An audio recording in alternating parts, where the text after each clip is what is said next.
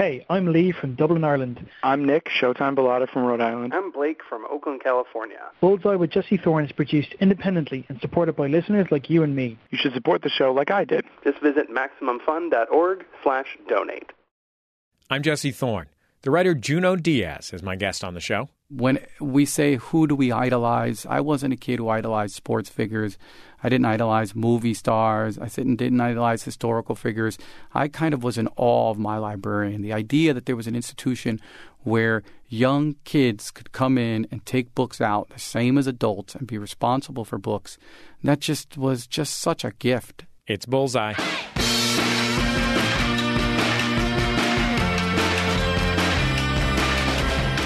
Coming up, my conversation with Junot Díaz, who came to the States from the Dominican Republic as a kid. And I always think that my writing is an attempt for me to understand what immigration makes explicit. Then all of us have to figure out ways to stitch together multiple worlds into some semblance of a whole. Díaz has a book of short stories out now in paperback. It's called This Is How You Lose Her. Junot's book is new, but the protagonist, Junior, isn't. This is the third time Díaz has written about him. Junot admits that it's just as easy to love Junior as it is to hate him. For me, the idea wasn't that I wanted anyone to be for or against him, but I did want to put front and center the sort of garbage that he's responsible for. Then my interview with the actress Carrie Fisher. She'll talk about what it's like to play one of the most recognizable characters in movie history. You know, it's Princess Leia's famous. I just really, really look like her. I mean, not so much anymore, but I really, really used to. Fisher was diagnosed with bipolar disorder, and she treated it with electroshock therapy. It gives you a place to move on from. And I've never said that before, but that is what it is. We'll talk later on in the show. Plus, the hosts of My Brother, and Me answer listeners' pressing pop culture problems. Ian Cohen introduces us to a couple of great new heavy records. And in the wake of The Accidental Racist, I'll tell you about a record that mixed country and hip-hop to the benefit of both. That's all coming up on Bullseye. Stick around. It's Bullseye. I'm Jesse Thorne. Junot Díaz's books have won pretty much all of the awards. Seriously, like all of them, from the Pulitzer and the MacArthur on down. His first was a story collection called Drown, and the second a novel called The Brief and Wondrous Life of Oscar Wilde. His most recent is This Is How You Lose Her. It's a sort of half-novel, half-story collection about Junior, the subject of his first book and the narrator of his second. Junior is, like Díaz, a Dominican immigrant to the United States, raised in New Jersey near a landfill. Junior is also a cheater. The stories in This Is How You Lose Her each circle around a romantic relationship, and they're almost all destroyed by Junior himself. The tricky bit here is that Junior is so eloquent and his language is so evocative that you're swept into his story. Even when he seems to be narrating from the second or the third person, he holds you so close that you almost want to get in the line of women who are, we know, the reader, about to be wronged. Junot Díaz, it's so great to have you on Bullseye. Thanks for joining me on the show. No, thank you so much for having me. One of the stories in here about Junior is the story of him coming to the United States. And not, when I say coming to the United States, I don't mean the journey to the United States, but I mean just sort of being plopped in a house in New Jersey with a father that he doesn't really know, because his father has finally earned enough to bring his family to the States. Do you remember when you came to the United States? Oh, yeah, no, of course. It was December 1974. I was 6 years old, and snow was on the ground, and New York looked like nothing I'd ever seen. Does it snow in the DR? Nah, man, I don't think we even get, I don't even think we get cold days. I don't think anything lower than 70 ever. What was it like to arrive not just in a new country, but in a place where,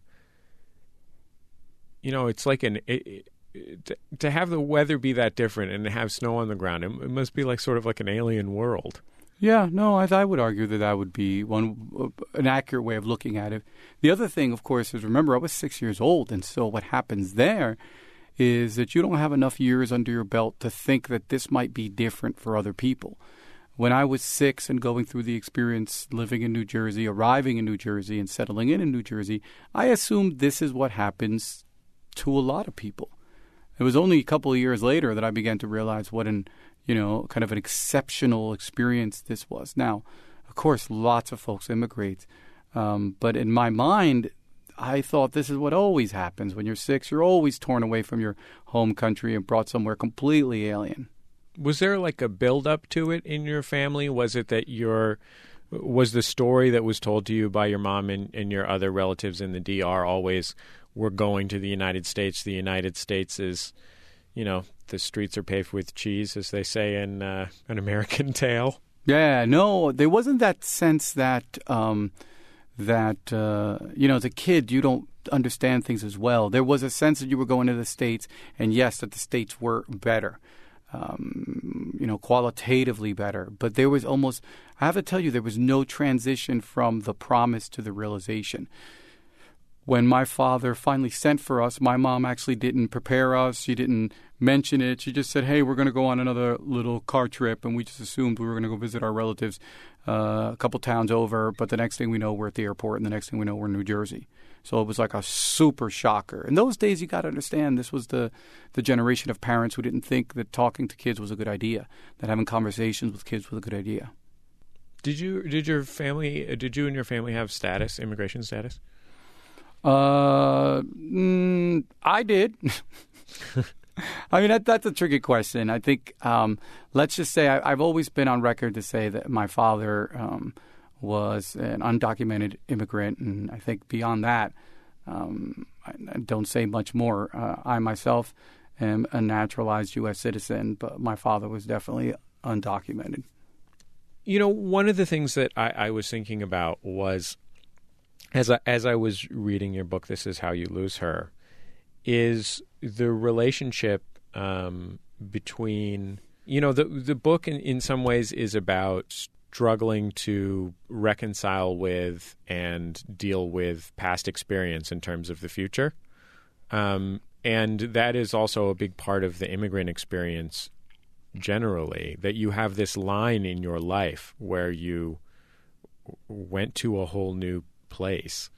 And especially if you don't have immigration status and you literally can't go back.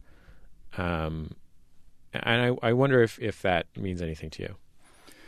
Well, what I've sort of connected with a lot of my friends is how many of us have this experience of dislocation. I think that usually people think of us as the abnormal, but I always think that the people who stay in one place, who have endless continuity, I feel like they're the rare people. Me and my friends, I think, across the board shared this. And, this is kind of, again, like I said, this for many of us, because we don't have another world to compare it to. I've never thought of it as anything that's, besides how kooky it is, how hard it is, I didn't think of it in relationship to anything else, because think about it, I didn't have another life to compare it to. I knew this was hard. I knew that it was a challenge. I knew that some other people didn't have to go through this, but I didn't have that full sense of what it really meant till much, much later, or begin to have a sense of what it meant. I always think that my writing is an attempt for me to understand what immigration makes explicit, that all of us are refugees or migrants from somewhere, that all of us have history, whether it's invisible or palpable, that weighs upon us. All of us have to figure out ways to stitch together multiple worlds into some semblance of a whole. All of us have to deal with the stories that have motivated and sort of mobilized our families, and understand and try to find a space in those stories for ourselves, whether it's through rejection or reinventing or by embracing them. And I think that that's, for me, the core of the immigrant narrative, is that the immigrant narrative is simply the standard default narrative of most people's experience, just made more explicit, made more stark, made more dramatic. It's Bullseye, and I'm your host, Jesse Thorne. I'm talking with the writer Junot Diaz about his collection of short stories out now in paperback. It's called This Is How You Lose Her. Junot brought back one of his beloved characters, Junior, from his earlier books. There are these passing references through the book to the narrator Junior and his love of reading. And it occurred to me that, one of the things about reading literature is that it takes you to a world that is, both familiar to you in that it's human and unfamiliar to you in that it's not your world. And that is in some ways like a reflection of the immigrant experience. No question. I think that having survived and seen for all its hardship the value of traveling between worlds, I became a fanatic of those narratives. I mean, for me, reading was a way to not only enter the world I was living in, but also to enter others and also to find myself in these multiple worlds. I think that, listen, when you see that you can, what you learn from shifting worlds is extraordinary. And there was a part of me in reading that made sense. There was a part of me in reading that felt accompanied and inspired. And there's a part of me that, through the process of reading, was able to find a home. And I think that this is nothing new. And certainly the immigrant experience as a metaphor is extremely useful. It's extremely mobile. What books did you read as a kid that had a really big effect on you? Oof, I read everything, man. In those days, you got to remember that the kids' book industry and the young adult industry wasn't as colossally developed as it is now. Now, my God, I think those are the only publishers that are healthy. But when I was a kid, I read everything. They were Boulderized sort of kids' versions of all the Edgar Allan Poe stories, of all the sort of Arthurian romances. Even Alfred Hitchcock had a series of books called The Three Investigators, about these three kids who kind of were, private eyes, living, their base was in a landfill, which made a lot of sense to me, growing up near a landfill. I read, when I was younger, I read all the Sherlock Holmes stories. Again, these were kids' versions of them. I loved a British children's writer, Enid Blyton. Her books were still in our library because our library had a lot of old books, these books all had enormous impact. It's funny because I still dream of books that I read whose titles I can't remember. And I just loved the idea of the library. I adored my librarian. She, to me, was, when we say, who do we idolize? I wasn't a kid who idolized sports figures. I didn't idolize movie stars. I didn't idolize historical figures. I kind of was in awe of my librarian. The idea that there was an institution where young kids could come in and take books out, the same as adults, and be responsible for books, that was just such a gift. Such a gift. So I took part of that whole reading world, and that reading world was perhaps the most important and positive experience of most of my youth. One of the stories in the book, This is How You Lose Her, is about Junior semi-falling for a neighbor who's 6 or 7 years older and always tells him to go to college. And no, she's more than 6 or 7 years older. Oh, okay. She's like 20 years older than him. And he sleeps with her a whole bunch of times. Yeah, this is a relationship that happens quite often. I'm not saying in huge numbers, but happens quite often. Where it's not just, underage gals sleeping with older guys. You'll actually see the exact opposite, where adults are preying on, and again, preying is a tough word, but sometimes we've got to be a little hard. It's adults taking advantage of underage youth and forming sort of, sexual relationships with them, which is, of course, in our country, highly illegal. But when it happens to a boy at the hands of an older woman, I think there's a lot of winks and kind of nudges. People tend to think, oh, this is just, look, he's lucky. Look what happened to him. Give him an award. But I do think that relationships like these tend to damage, especially for my narrator, my protagonist in the story, clearly has an effect on his ability to create intimate relations. Yeah, well, tell me about why you wanted to include, to include a story about something like that in the book. Well, because it happens, and I was familiar with it. But Juno, lots of different things happen. There's hovercrafts in real life which are pretty amazing. Sure. They can go on land or water, but there's no stories about hovercrafts in your book. Right, but what I'm saying is that this is a book that is all about the way a young person's ideas about intimacy come to bear fruit in his adult life. And I think that, in a community like the one that Junior lives in, where people tend to betray other people's boundaries all the time, this is sort of another example of the kind of boundary, disruption that deeply, deeply, deeply can affect you. And so for me, it was just something that I was inspired to do. And therefore, I thought it was really, really kind of rich material. I mean, again, so many of my male friends have had the same exact experiences. And so, it was something that we always kept quiet and that we didn't talk about much. And every now and then it would come out when we were drinking. And a lot of my friends, for all the kind of celebratory ha, ha, ha, ha, a lot of my friends, it's something that really kind of troubled them when they were young. And I just felt that it was worthy of talking about. It just felt like a natural adjunct to all the things that Junior's going through. After a break, more with Junot Diaz, and I'll try to find out whether Junior is really just his alter ego. It's Bullseye from MaximumFun.org and NPR. I'm Jesse Thorne, the host of Bullseye from MaximumFun.org and NPR. Bullseye is now airing on KPCC. That means Southern Californians can turn on their radios and hear the show every Saturday afternoon. That's cause for celebration, right? So, join me at the Crawford Family Forum for a live taping of Bullseye. I'll sit down with Saturday Night Live alumnus Bill Hader, plus a bunch of other very special guests, including music and comedy. Friday night, October 25th at KPCC's Crawford Family Forum in Pasadena. For more information and tickets, go to kpcc.org/forum. This is Bullseye. I'm Jesse Thorne. My guest is the Dominican-American author Junot Diaz. He's won both a MacArthur Genius Grant and a Pulitzer Prize for his work. His collection of short stories is called This Is How You Lose Her. Junot brought back one of his beloved characters, Junior, from his earlier books.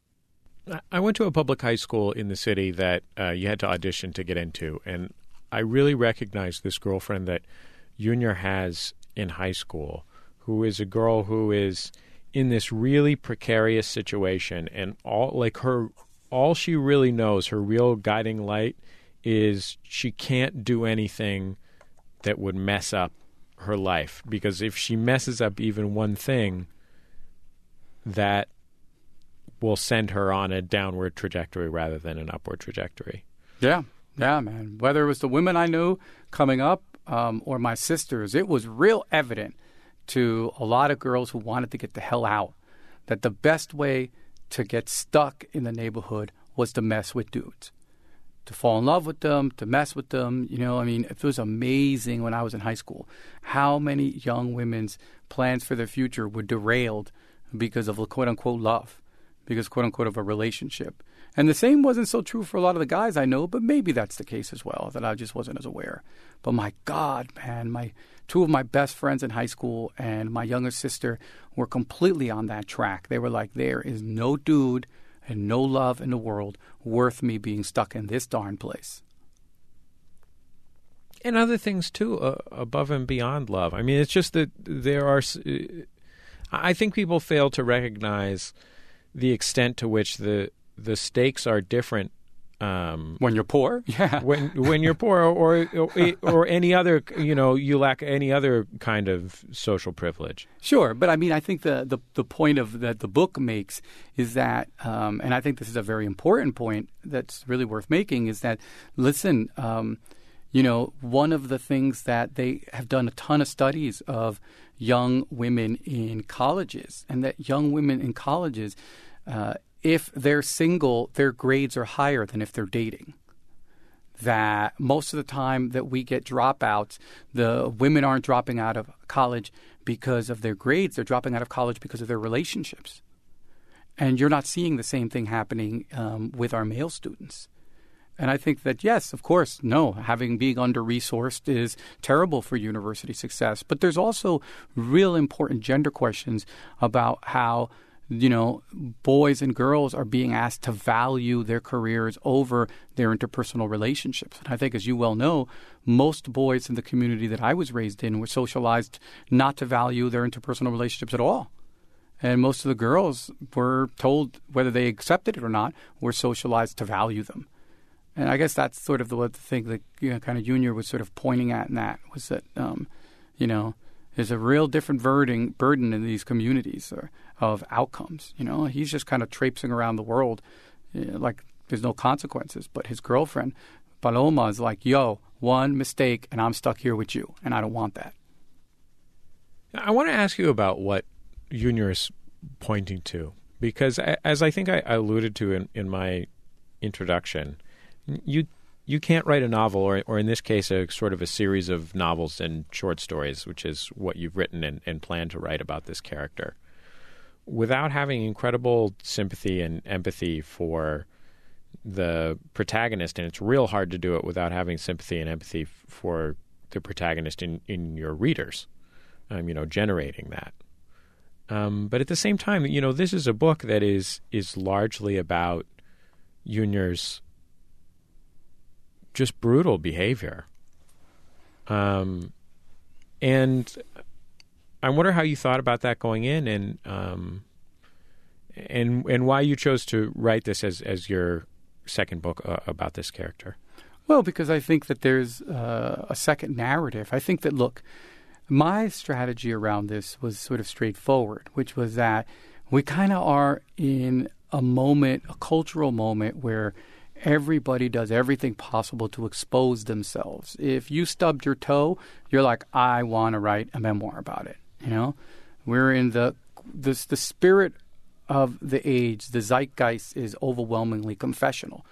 What I find interesting about Junior, and what I found interesting about organizing this book, is that instead of putting forward all of the awful stuff that Junior endures as sort of putting emphasis on that, what I put emphasis on is all the terrible stuff that Junior does to other people, and have the story of, the way that he gets broken again and again, sort of just drifting or sort of just in the background.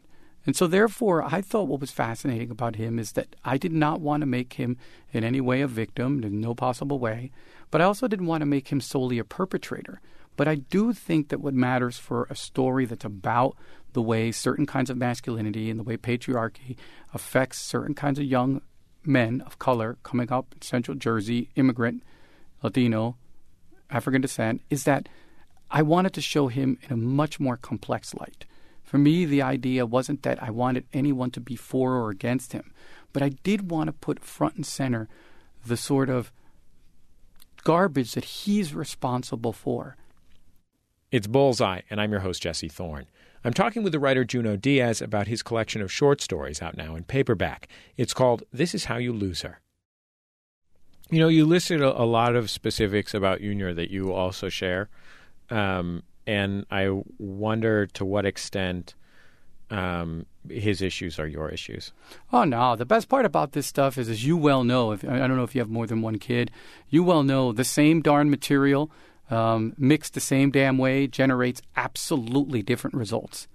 And I think of Junior as someone who I took a lot of the same materials of me, mixed them, and he's just this weirdly different character. I mean, certainly I am interested, and I myself have wrestled with issues of masculinity, issues of intimacy, issues of sort of how do you form a relationship with a woman in a hypersexualized, over-masculine heterosexual culture that tells you to be a winner as a man, you can't be too vulnerable. Therefore, if you're not vulnerable, there's no possible way you can be intimate. That sort of paradox and contradiction. These things, of course, I'm very interested in, but I'm interested in them in a very different way than Junior is. At least Junior is a metaphor, a very, very estranged familial metaphor that allows me to address issues that I'm interested in, but in an orthogonal way. It's really true. I mean, I think that if Junior was here sitting right next to me, it would be striking how different we are. I mean, I always imagined him as so much more solitary than I am, so much more cut off, so much more brooding, so much more brilliant and honest and cruel and deceptive than I could ever be. In some ways, he's not just heightened, but he's also profoundly, profoundly troubled. And certainly I'm troubled, but I made him troubled in ways that I never am. There was this article in Slate, I think it was, not that long ago, about what it's like to be a feminist dude or man who looks at women on the street and wants to do it with them. And one of the things that made me uncomfortable about the book was how much I related to Junior looking at a woman and being like, "Oh man, she has a great rear." As somebody who's been married since I've been with my wife since we were 17. 15 years, almost half my life. And well, congratulations, man. Yeah, I'm pretty great. I'm sure she might be a little great too. She's awesome. She's the best. But it's such a powerful, it's such a powerful force within my life. And it's something that people who feel conflicted about it rarely feel comfortable talking about it. Well, and also look, we often think of it. My experience is that we often don't think of it in the ways that I think would be helpful for a fuller discussion. I mean, I think the argument that I would make with Junior is that I would argue that it is impossible for the beneficiaries of masculine privilege to be feminist. That it's impossible. That you can claim feminism all you want, and you can claim that you don't access the privileges of masculinity, privileges of patriarchy. But as long as you are embedded in those privileges, there's no possible way that you can express, that you can embody the solidarity that is required to be a feminist. Now, I think that men, in my take, and in certain feminists' take who I agree with, I think that men can be can have feminist-aligned projects. Yeah, but I think it's important for us to recognize that no matter what our personal claims are, that we are in a system that over-inscribes us with our privileges. And one has to recognize that, yes, we're capable of standing apart and capable of making a stand, but also that there's ways that we benefit from this system even when we are refusing service in the system. And I think that that's why, for me, Junior is sort of like someone who I constantly return to, because Junior's less, I think that, I always think that he's far more clear that, whether you're a good boy who's married for, X amount of years and who's never stepped out, or you're a bad boy who screws up all his relationships. The truth is, both of you are wired into a, patriarchal matrix that disconnects you from women in profound ways. And that it's only when we disrupt this as a collective that individuals can truly be emancipated in the way that we dream. Did you feel like you had to have your narrator, you had to make sure that Junior, your narrator, caught an L by the end of the book, like a big one, to make sure that everyone knew, like, just so you know, I'm not cool with his behavior either? Nah, because that hasn't made any difference. People are still saying, people are still writing very strongly worded critiques publicly in magazines, online, saying this is just a celebration of this kind of insane behavior, which goes to show that if you write something complexly enough, even when, as you said, you have kind of a tendentious narrative, people read against it. And that's what I love about Junior. Even though at the end, Junior is absolutely taken apart by his behavior, there's still a whole lot of people who read it and they're just like, nope, this is like bald-faced, sexist, claptrap nonsense, and this is just an endorsement of this kind of lunacy, a celebration of this kind of lunacy. And I think that's why we write, man. I love writing to achieve that complexity and to create the space so that people can misread the book from my perspective, because anyone's reading is their own. And I think as a writer, what you have to do is build into your book the ability for there to be multiplicitous interpretations of your own work. I want to do one thing, which is we have this piece of music here that I'm going to have my engineer, Nick, bring in to our conversation. All right. Basil. Yes. This is the opening scene, the opening flourish to Basil Polidaris' Conan the Barbarian. Did you really listen to this over and over while you were writing your first book? On a loop, my son, on a loop. Did it give you Conan the Barbarian writing powers? No, man, it's just that, come on, Polidaris is just a genius, and it's so classic. And when you're really, really, really, really tired, sometimes you've got to gird for battle with Crom at your back, man. Well, Juno, I really appreciate you taking the time to talk to us on Bullseye. Yeah, man, thank you guys so much for having me. Junot Díaz's new book is called This Is How You Lose Her. It's out in paperback and in an absolutely gorgeous edition illustrated by Jaime Hernandez of Love and Rockets. So, you can get it on the cheap or you can get the perfect version right now. Thanks again, Juno. Thank you, man.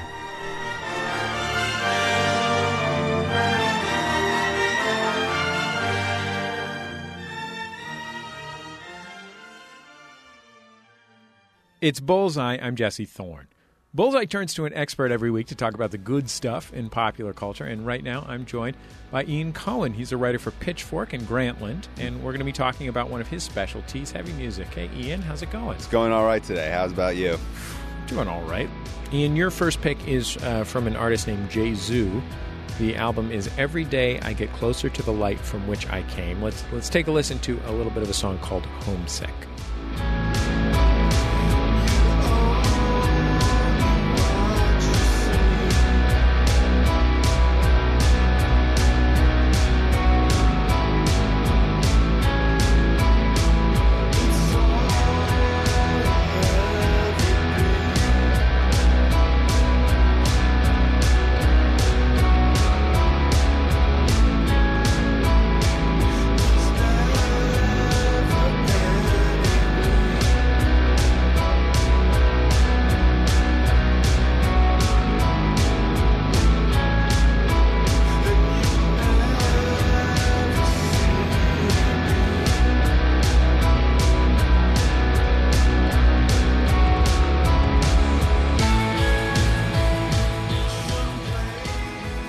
This band is actually a solo project. It is. From a somewhat legendary artist. Tell me a little bit about that. Justin Broderick was originally in bands like Napalm Death for a little while, and the main thing that he did was a band called Godflesh, which in the 90s was one of the first heavy metal, sort of extreme metal acts to really incorporate a lot of outside sounds, like whether it's industrial or techno, and that's where the sound that you hear right there, where it's kind of the electronic drum machine and the heavy guitars, that's where they started to take shape. Jesu has become a very influential act amongst a lot of bands you hear today who are working within kind of the extreme metal realm, but by the same token trying to make it a little more accessible so it can reach beyond the extreme metal fan. So it kind of finds people at the kind of edge of both pop and metal.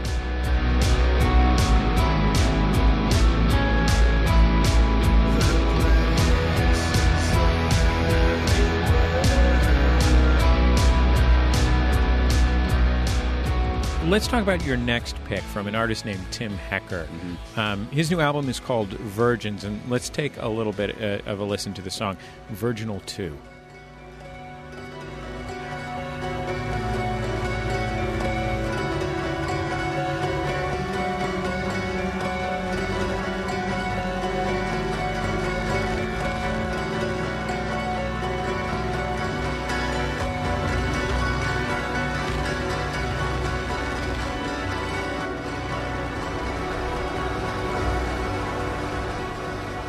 So this song sounds like something halfway in between the soundtrack of a Halloween movie and a chamber music concert of a piece by Steve Reich.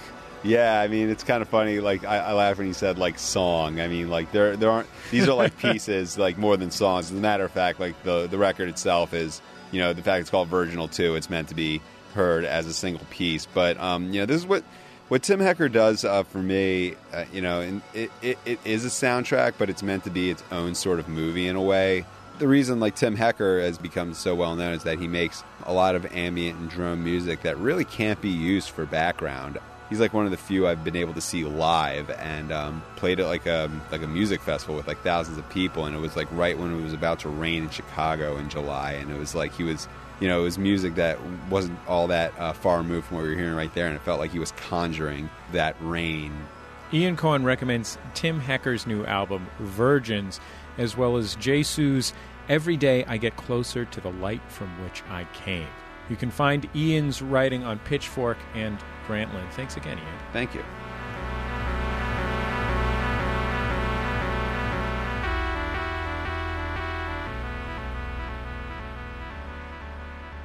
It's Bullseye. I'm Jesse Thorne. Culture is full of thorny thickets, and so once in a while we like to invite the guys from the podcast My Brother, and Me to help us through said thickets of thorns. Justin McElroy, Travis McElroy, and Griffin McElroy are our advice guys. Hey, dudes, how's it going? Good. Jesse, when can we expect to hear your family podcast, A Patch of Thorns? Absolutely never. By the way, how's your family podcast going, Mr. Jokes-A-Lot? Got you there. Let's get into some questions about pop culture etiquette. Here's something from Dan. How do I get the point across to my coworkers that I don't care about Duck Dynasty? I work closely with these people. I need to avoid making them mad. Grow a beard and tell them that you're related and you don't find it funny in the least. I think the better question you have to ask yourself, what did you do in the first place that made them think you were interested in Duck Dynasty? That's the problem. People stop feigning interest in Duck Dynasty. You got to commit to it and mean it. Are you suggesting that Duck Dynasty is a sort of like a shared hype loop that just started when there was a show named Duck Dynasty and people thought it was a funny name, and then no one wanted to admit that they don't like it? The most amazing act of salesmanship that ever occurred is the first person convincing the second person to watch Duck Dynasty. If we're going to do this, we're going to do it right. I want nail polish on my nails. Get the nail polish out. I guess just give them a long embrace and say, I'm here to set you free. We're going to get through this together. Take this blue pill, and I'm going to take you to the world where we don't have to lie to each other anymore. Here's a question from John. How many comic book movies are too many comic book movies? 6. Next question. That was easy. Is Darkman based on a comic book? Because I would go to the mat for Darkman, but that's about it. Other than there is no other superhero movie that Justin would justify owning except Darkman. Should have stopped after Howard the Duck Industry. You were things were going so well. That's it. No more Mr. Nice Duck. James and the Giant Peach. That was a good one. That was not based on a comic book. I think it was just based on a peach that Roald Dahl ate once. He was like, "This is a killer peach. I gotta expand this universe." So I think that answers your question. Here's a question from Lauren. Brothers, give us the final word on vinyl. Are they the superior listening experience or just a device for the musically pretentious? I don't see why that has to be mutually exclusive. Vinyl is sort of like grandparents. Sure, they're old. Does that make them right? I don't think so. And if you scratch a needle across your grandparents, they'll play Muddy Waters. What? The problem is once you start a vinyl collection, you have to buy 100 vinyls at once, because if your vinyl collection consists of 6 vinyls and 3 of them are Lionel Richie records that you bought as a joke, then people are going to think that you're some sort of savant. People are going to start calling you Vinyl Richie, and that's a nickname you're not going to want to stick. I actually prefer the sound quality of a nice player piano. Justin, Griffin, and Travis comprise the McElroy brothers. They host the smash hit podcast, My Brother, and Me. You can get it for free in iTunes or with whatever program you use to listen to podcasts, or you can grab it on the web at our website, MaximumFun.org. Don't pirate us. We'll know.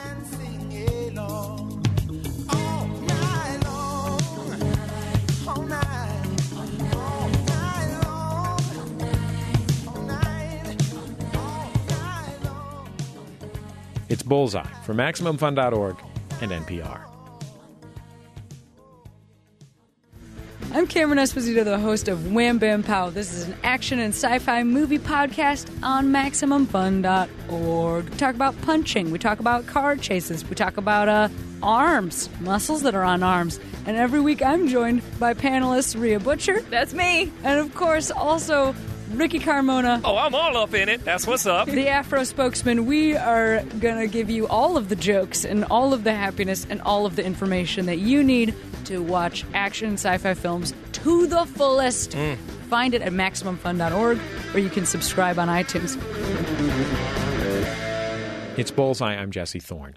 Carrie Fisher started her life as the child of literally America's sweethearts, the singer Eddie Fisher and the actress Debbie Reynolds. She was a successful professional actress by the time she left her teenage years, but also, if I'm perfectly frank, she was kind of a mess. She's transformed her life over the past 20 years or so with best-selling novels and memoirs and an autobiographical stage show called Wishful Drinking. That show later became a best-selling book and an HBO special. Her most recent book is called Shockaholic. It's about family and death and fame and all kinds of intense stuff. We spoke in 2011, shortly after the release of that book.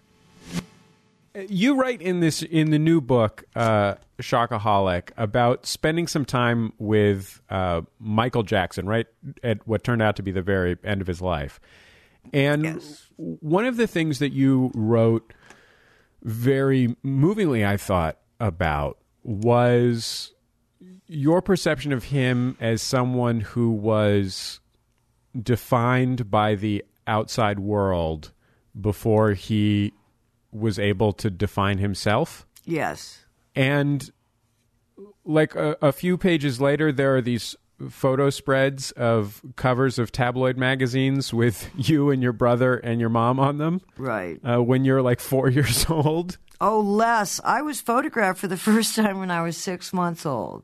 From a good angle. And so... No, 6 hours. I'm sorry. I mean, it feels like maybe one of the reasons you were able to relate to that problem that Michael had being a performer, you know, starting from 6 or 7, was that you had a public persona before you had a defined private persona. I don't think there was anything private in our lives at that point. I mean, we were sort of... Actually, not the willing Kardashians of the 50s, but, you know, it was that kind of focus on the family and the drama surrounding it. And I don't know. So, yeah, my parents were, I guess, Hollywood royalty. And so that means, by definition, that you're associated with these sort of, quote-unquote, special people, so you're going to be special. But how? You started performing with your mom when you were... a teenager. Was it because you wanted to be a performer, or just because you wanted to hang out with your mom?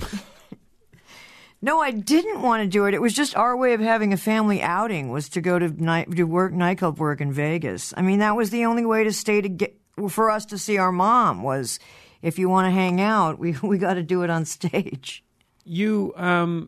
You started acting professionally as just in your older teenage years. I think you were 17 when you made Shampoo, if I'm not mistaken. Yes. How did you end up on that path, having seen the price associated with it? I thought it was a goof. I thought I was 17 years old. We had a house guest who was George Firth, who was a writer who wrote the Book of Company and other things, a theater writer, and he was friends with Warren Beatty, and he had a scene in Shampoo as well. And there was a part for a young girl in it, and he brought me on the set one day as kind of a goof, a gag. I wasn't an actress. I didn't have an agent. I wasn't trying to be one. And so I just did this one day's work on Shampoo. One day. And then I went up on one job interview after that, which was for 2 movies at the same time. Brian De Palma was casting Carrie, and George Lucas was casting Star Wars. And I got one of the jobs. I mean, it's hard to imagine the idea of falling into something that became one of the most significant cultural products of the 20th century in the world. Product being the operative word. Yeah, it's like I'm Minnie Mouse. But it's Princess Leia's famous. I just really, really look like her. I mean, not so much anymore, but I really, really used to. I think that now when studios make a monster blockbuster film, they intend for it to be a monster blockbuster film. Like, I don't think that, John Turturro didn't know what he was signing up for when he signed up for Transformers 2 or whatever. Mm-hmm. But in 1977, the idea of a monster blockbuster film barely even existed. Yeah. Right. And I wonder if you liked that this movie became this, like, a thing bigger than any pop culture thing had ever been in the United States, or at least had ever been in, since Gone with the Wind or something. I wonder if I liked it too. At the time, I was 19. I mean, and all that implies. I didn't have a lot of I had weird life experience. I had done nightclub work, but I hadn't been in the world that much. Not in any sort of, a predictable way. Anyway, it was fun. It was a goof. It was amazing. I thought it would be some kind of cool little, hip film that showed in the village. But then it misbehaved. It did this whole other thing. You were already using by the time you were in Star Wars, right? Pot was really. I mean, I wasn't well in. My use was so fast and furious. No, but a pot only, and then it had turned on me by then. I stopped laughing and getting the munchies and started thinking, oh, my God, what did I just say? How stupid was that? Which I still do to this day, but without pot. And so I had to find another drug after that. It's Bullseye. My guest is Carrie Fisher. You likely know her as an actress, but she's also written novels, doctored screenplays, and penned memoirs. She and I spoke in 2011. It was shortly after the release of her book, Shockaholic. The memoir is about how she treated her bipolar disorder and addiction problems with electroshock therapy. When I see you on screen in the last Star Wars movie or in The Blues Brothers, which is one of my favorite films and probably my favorite performance I've ever seen you give. Oh, thank you. There's an edge. There feels like there's something really hard underneath. And I wonder if I'm making that up in my brain or if that really existed. An edge? Like what sort of edge? You seem angry? Yeah, I mean, I wasn't. I was having, my life had gotten more complex by then. I was 20. No, I was 21, and I had started dating Paul Simon, and then we broke up, and I started dating Danny, and so that was the first time in my life that I'd ever been involved in a kind of a soap opera, amazing situation. And take acid to help me, deal with it. Did taking acid help you deal with it? Or no, we were last night I was with a friend and we were sort of saying, can you imagine Kim Kardashian taking acid like right now and, coming across like all the, looking in the mirror and going, oh my God, I'm Kim Kardashian.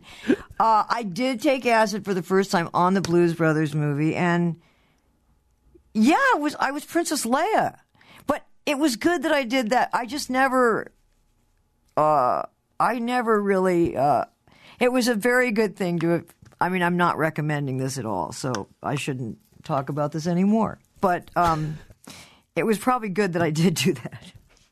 One of the things about the ECT, the electroconvulsive therapy that gives the that lends the name to your book, Shockaholic, is that it removes chunks of your memory and makes other parts of your memory inconsistent. Well, when you do it 3 times a week for 3 weeks, and at that point, if someone wrote and said, I had so much fun last night at dinner, you would just think, I have no clue what you're talking about. But that certainly was only that way for that time. So that was not that that's nothing, but it's, it was 4 months where it just eliminated, things would happen, and that was it. They did not go into any kind of file that you could refer back to. But later on, now I have a lot of trouble remembering movies I've seen. In fact, I can see them over and over again, though, which isn't that great? And sometimes even with books, the same is true. I'll be reading and thinking, oh, this is familiar. But I can be, entertained. But it doesn't, I don't know what my memory, which part of my memory has been affected by electroconvulsive therapy or LSD ingestion or getting older or blah. One of the things that I've read you describing, one of the feelings that I've read you describing after having ECT is that it breaks up the concrete that sets in your mind. Totally. It seems like it's almost, in a way, it feels almost like a reset button. It gives you a place to move on from. And I've never said that before, but that is what it is. Yes, reset would be good. A close relative of mine was recently diagnosed as bipolar. Somebody who's very important to me, and it's something that you've dealt with since you were diagnosed in your mid-20s, and I wonder how you see that it's affected your life and what you've seen that has helped you live a good life despite / because of it. Well, I really have to be mindful of things, and it turns out that's actually a good book. But it is a state of mind, of being mindful, of being aware of where you are when you are. Being manic depressive has, it's affected a lot of things, but what you don't want to do is make it sort of like the excuse of, well, I can't help, I'm self-medicating, I'm not a drug addict, It can't be your kind of alibi for everything. But what it has done for me that's been fantastic is it has made me pursue so many different ways of taking care of my, of going through all these ridiculous things of just est and rebirthing and all these going into taking the peyote in the desert with the guy and the 2 weeks in the, verbal and food fast in the desert. And, I just did all of these things, shrinks and 12s, everything in order to some way I knew there wasn't one answer. So to look for so many different, ways to arm myself against, an inevitable incoming mood influx. So that inadvertently then helped a lot of other areas. Carrie Fisher, we spoke in 2011. Her most recent book, now in paperback, is Shockaholic.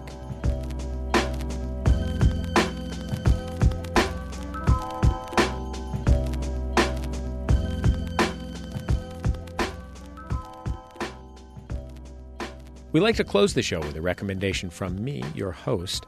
It's The Outshot. In 2001, Bubba Sparxxx had a huge hit. You might remember it from MTV. It was called Ugly.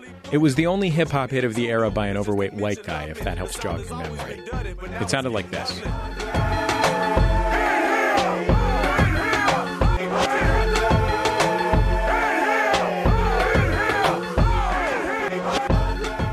In the video, Sparxxx wrestled a pig in a mud pit as flashes of what I guess you might call country America flickered across the screen. It was sort of half celebrating, half mocking. Sparxxx was a solid rapper, and the track was produced by Timbaland, a genuine legend who was at the top of his game, but there was something a little sour about it. Despite Sparxxx's talent, it felt like a novelty. And when the follow-up didn't hit, it seemed like maybe it was. Except, no. It wasn't.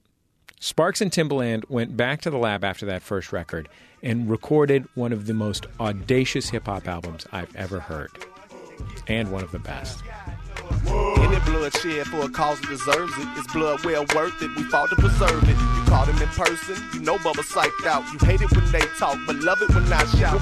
Right? I doubt that you really can. When I get to doing my hillbilly dance, a step to the left, then two back to the right. Take a shot of Patron and then get back to the mic. Yeah, I'm rapping tonight, but soon as the light hit, I'm all about the green, man. To hell with this white dish, unless it's that white dish to speed up your pulse rate. Some cardiac arrest, so sweet with a dull taste. This what they must face. I'm gonna be right here, spitting these flames out and drinking Bud Light beer. Till the cows home and the dogs quit barking. Daddy, tell them who I am and don't beg no pardons. Jim and Mathis, please come out here. Like so much great hip-hop, the record that Sparks made is an act of self-definition. He was a rural kid. He grew up with his closest neighbor a few miles away. But he also grew up rapping along to secondhand cassettes. There wasn't much Georgia hip-hop then, but by the time he was in high school, Outkast were his heroes. The album he and Timbaland made is called Deliverance, and it's an unabashed testimony from a country kid in the big city, one who's wiser than his age and ready to tell you who he is. It was someone the hip-hop world hadn't heard from before. Timbaland was pushing into new ground, too. He combined his signature sort of bloopy, blurpy, futuristic sound with warm, organic, old-time country sounds. The result was songs like this one, which was the title track. I left out for mamas with my thumb in the wind. The leaves on the ground, winners coming again. Solid on the surface as I crumble within. But legends are made out of vulnerable men. So on the brink of death, I still manage living life. Cause so rarely in this world, all these chances given twice. I indeed sold my soul without glancing at the price. No instructions when I was handed this device. But with what I did get, I was more than generous. Put others over self on several instances. But I'm back on my feet without a hint of bitterness. And one way or another, I shall have deliverance. So I say, the sound was so new that it would be easy to say that Deliverance is a producer's record. But the truth is that what defines the album is Sparks' voice. He's a deceptively dexterous rapper, but there are plenty of MCs with skills. It's the way he shows his heart that draws you in. I love her, but you never would know. There by the way, I just let my girl go. With tears in her eyes from years of the lies. She backed on up and disappeared out the driveway. Hey, what can I say? All we had means nothing today. I did my thing and she did hers. But my crimes are a wee bit worse. And now I'm sitting here all alone with my guilt. Just me and the dogs in the home that we built. It was Andy's and hers, even though Bubba bought it. But Bubba wouldn't leave, just like a mother called it. From the pink pony to the blue flame. God forgive me for causing you pain. All that was ain't no more, cause my baby's gone, and when it rains it pours. She tried to tell me. White guys in hip-hop have to work twice as hard to earn their stripes, which maybe, given the history of white people in black music, is as it should be. To earn your authenticity as a white guy in rap music is a tough row to hoe. You can't snowball people, you can't sustain novelty. It takes a sort of radical honesty. By the end of Deliverance, Sparks has proven that he's more than the fat white guy from that video we remember. The last song's called Back in the Mud. It's a sort of riposte to the reductionists who can't see past the pig wrestling. A defiant riposte at that. The message is clear. This is a man who is who he is, and he's proud of every bit of it. And he can rhyme, too, which is pretty inspiring, no matter who you happen to be. That's my inner chat. He's just that country boy, city slick, hit bull, temperament, at the pony, at the flame. Either way, it's an event. If it's me, consider it more than a coincidence. Even though they mumble at me, suckers keep they distances. Barber, K, hey, what's that they say? Hip hop, redneck, that's a safe place. Say what makes you comfortable with me, cause I like it here. How about a rural dwelling, urban music pioneer? Turn it up, let it bang. Run with me, I bet you can't. Took too much to make it flow. Never will I let it sing, so we reinvented it. For all you degenerates, hoping that my moment passed. I can't see the end of it. 25, living like I was born yesterday. Loving life, doing right, earning every breath I take. Standing in the mud again, cause it seemed to pay me well. Playing with my not so distant cousins from the ATL.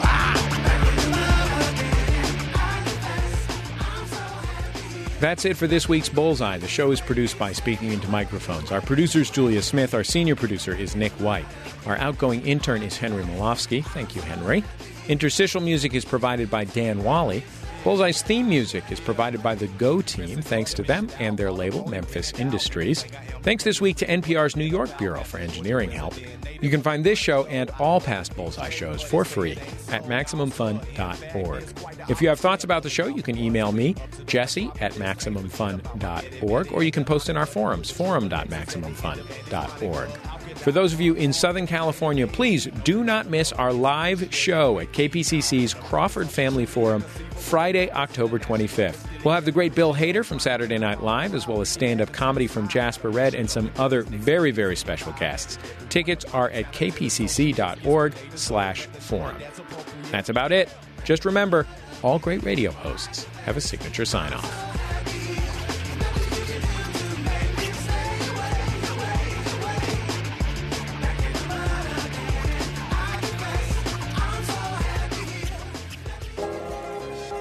Bullseye with Jesse Thorne is a production of MaximumFun.org and is distributed by NPR. MaximumFun.org. Comedy and culture. Artist-owned. Listener-supported.